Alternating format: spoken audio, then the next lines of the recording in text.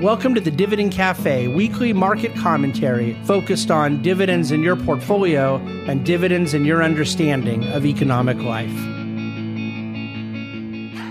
Hello, welcome to DC Today. I'm Trevor Cummings again, filling in for David Bahnsen. I was here yesterday. I will be here tomorrow as he is with Kenny Molina and Brian Zeitel in New York, their annual TBG Money Manager due diligence trip.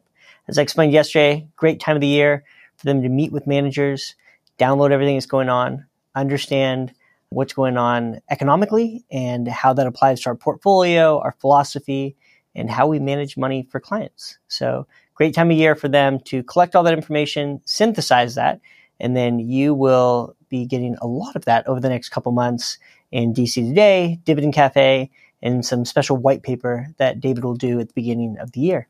So markets today were a lot more active than they were yesterday. As you might remember, markets were fairly flat yesterday. We also had housing starts, building permits. We had round two of Jim Jordan making his run for speaker. Joe Biden is in Israel. We'll talk about that a little bit. And then the 10-year Treasury hit a 16-year high. And that has a huge impact on markets, real estate, and much more. So as far as today, like I said, markets were flat yesterday, but the Dow was down 332 points today. It's almost down about 1%. S&P was down 1.34%, and the NASDAQ was down 1.62%. The top performing sector today was energy. There's actually only two sectors that were positive today, two sectors that we happen to love here at the Bahnsen Group, and that was energy and consumer staples. Energy was up nearly 1%. And then the bottom performing sector was materials, which was down 2.58%. When you look at housing starts, there's a positive and a negative, I guess you can say. So housing starts were pacing at about 1.36 million. That's positive when you compare what it looked like in August. We had a pretty steep drop in August, but still kind of below the desired pace. One thing you want to remember from like demographic standpoint, there's a lot of people in this country that are 30-somethings, a lot of people that would be first-time home buyers or first-time home upgraders. And one thing we want to make sure is that there is sufficient supply. So what would slow down the house building or permits, which would be future construction, would be concerns that there wouldn't be buyers on the other end. What is dictating buyers? What rates they borrow at. Right now, the 30-year fixed mortgage rate hit a number it hasn't seen in a couple of decades. That's at about 8%. So when you looked at permits, that's future construction, it fell about 4.4%. And again, I say this all the time on DC Today. I don't mean to be redundant, but that entire world of real estate is sitting on their hands right now to see where interest rates go, because that dictates a lot of how their business works. And that is a definition of an industry that is cyclical. Again, I mentioned the 30-year mortgage at 8%. Haven't seen that in a couple of decades. President Joe Biden did land in Israel last night, as all of you have read on the news. I won't even repeat it here. There's a lot of tragic things going on. President Biden said that he would show unprecedented support for Israel. And that came also in the package of humanitarian support that I don't think we've seen this large of a package before. I think it was something around $100 million. As I mentioned, Jim Jordan had strike two, went for Speaker of the House ballot, and last time, first round came up about 20 votes short, and now 22 votes short. I will direct you, if you don't mind, to go look at the written DC Today. Brian Zeitel, who's along with Kenny Molina and David Bahnsen on that annual due diligence trip, sent me a note this morning, and he probably sent it to me specifically because I find this topic incredibly interesting. So in 2020, if you remember, we had something that happened called COVID. One of the things that we analyzed about the stock market in 2020 was this bifurcation between the top 5 companies in the S&P 500 and the other 495 companies. A big disparity on how those companies behaved when we're talking about stock price and performance.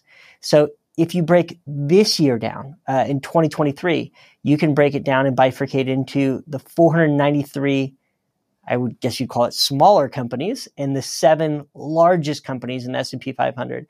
By separating those two groups and isolating them, there are some very interesting factoids. The 493 companies have hovered around 17 to 19 times earnings. That's the PE ratio. The top 7 companies in the S&P 500 started out this year at around 29 times earnings. They right now are sitting at 45 times earnings. Again, if you're not a financial nerd like me, then maybe you don't find that interesting. But going from a multiple of 29 to 45 is huge. So the conclusion, what you get from there, is if you're wondering where the results of the S&P 500 have come this year, the attribution is 100% from the biggest 7 companies. And the attribution of those biggest 7 companies is all multiple expansion. Now, why should that concern you? Well, PE ratios or multiples are mean reverting. So typically the highest correlation between long-run stock returns are earnings growth. So if you've read about or understood what bubbles look like, they usually start with multiple expansion that is not supported by earnings growth. And again, this is why David Bahnsen and Kenny Molina and Brian Zeitel are spending hours in meetings right now to understand why markets are behaving the way that they are. Because the other thing that I highlighted in the written is that if you zoom in on the technology sector, which is usually considered a long duration asset, which means it has a negative correlation with rising rates. But that hasn't been true this year, right? We've seen rates rise. We said the 10-year treasury sitting right now at 4.9%, hasn't seen that rate since 16 years. That typically would have a negative impact on the technology sector. It's not true for 2023. So again, it's worth slowing down, studying, asking questions, and make sure that you're posturing your portfolio in a way that is prudent. Exactly what we like to do for our clients. So I appreciate you welcoming me into your YouTube or your podcast today, and I will be back to serve you tomorrow on DC Today. The Bahnsen Group is a group of investment professionals registered with Hightower Securities, LLC, member FINRA and SIPC, and with Hightower Advisors, LLC, a registered investment advisor with the SEC. Securities are offered through Hightower Securities, LLC. Advisory services are offered through Hightower Advisors, LLC. This is not an offer to buy or sell securities. No investment process is free risk. There is no guarantee that the investment process or investment opportunities referenced herein will be profitable.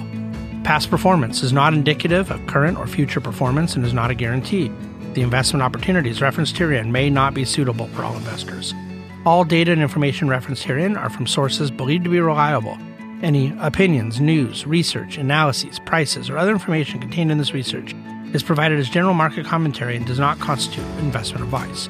The Bahnsen Group and Hightower shall not in any way be liable for claims and make no expressed or implied representations or warranties as to the accuracy or completeness of the data and other information, or for statements or errors contained in or omissions from the obtained data and information referenced herein. The data and information are provided as of the date referenced. Such data and information are subject to change without notice.